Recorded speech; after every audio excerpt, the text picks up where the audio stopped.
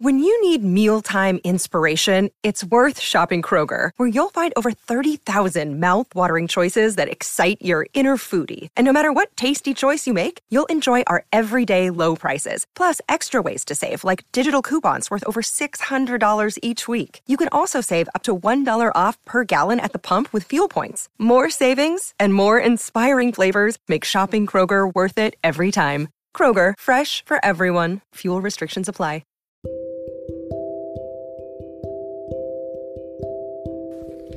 Hey there, welcome to The Tint. I'm your host, Scott Fellman, and it's time for another foray into the world of aquariums from a slightly different perspective. Ladies and gentlemen, welcome to the confusing, chaotic place that is my mind. Seatbelts, please.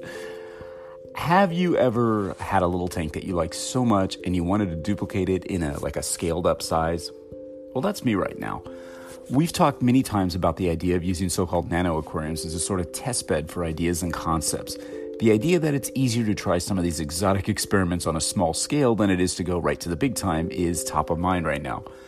I've totally embraced this, and after a long and storied hatred of nano-sized aquariums, I found they actually give me a lot of flexibility and the capability of trying out new concepts easily and quickly.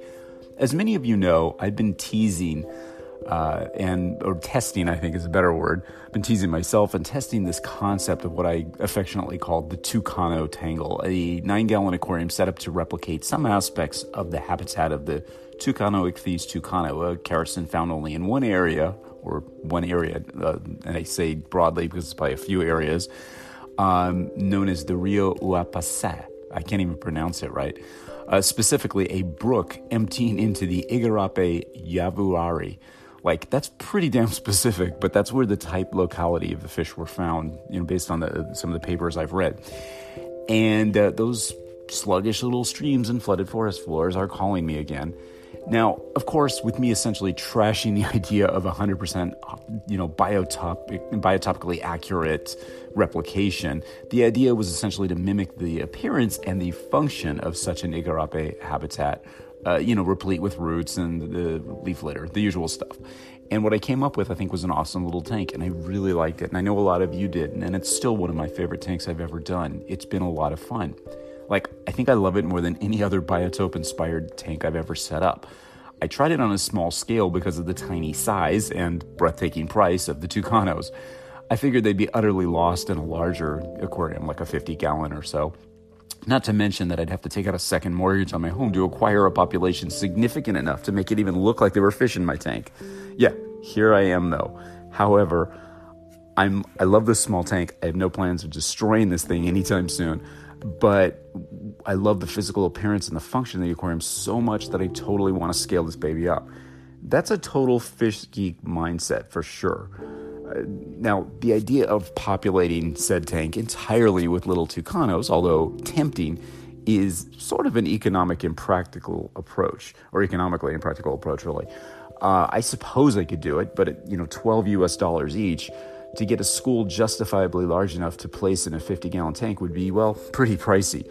I'd have to sell a lot of leaves and twigs to you guys.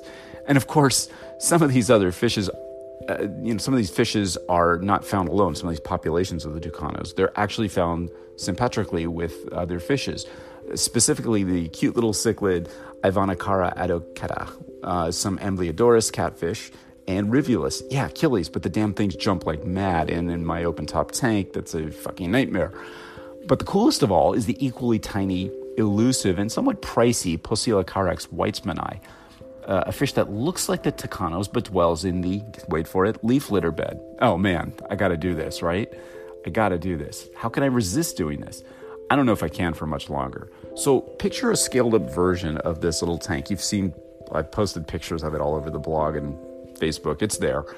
The main thing I do differently would be to maybe slope the substrate up towards the rear of the tank and really make sure that the melastoma roots or tangle branch wood that I'm using to create that tangle of roots are placed more towards the rear, giving the impression of a bunch of roots from marginal vegetation, going down into the water. Now, species of ficus, interestingly enough, yes, ficus, and Leopoldina are species, the dominant jungle plants in the habitat that I'm interested in replicating. So maybe I'll actually get a couple of those live plants and play with the roots there.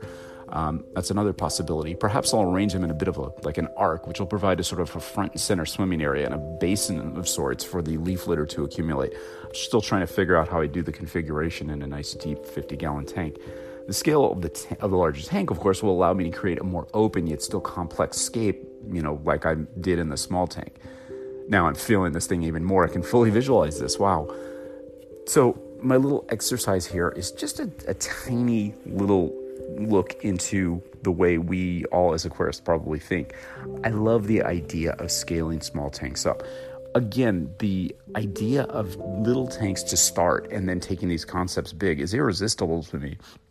Some of those urban agapo habitats that I've been playing with, those tinted, murky, flooded forest simulations that I do, are really best suited for small tanks. And as we release more products for this, like our nature-based line of substrates, we're going to release them in small quantities and available in small bags, because I don't want people using this as an exclusive substrate in a 50, 60, or 75-gallon aquarium, because you're going to end up with a big old murky aquarium, which maybe some of you like, which I think is kind of cool, but it's more practical to use, and also due to the price of it, by the way, is more practical to use on a smaller aquarium.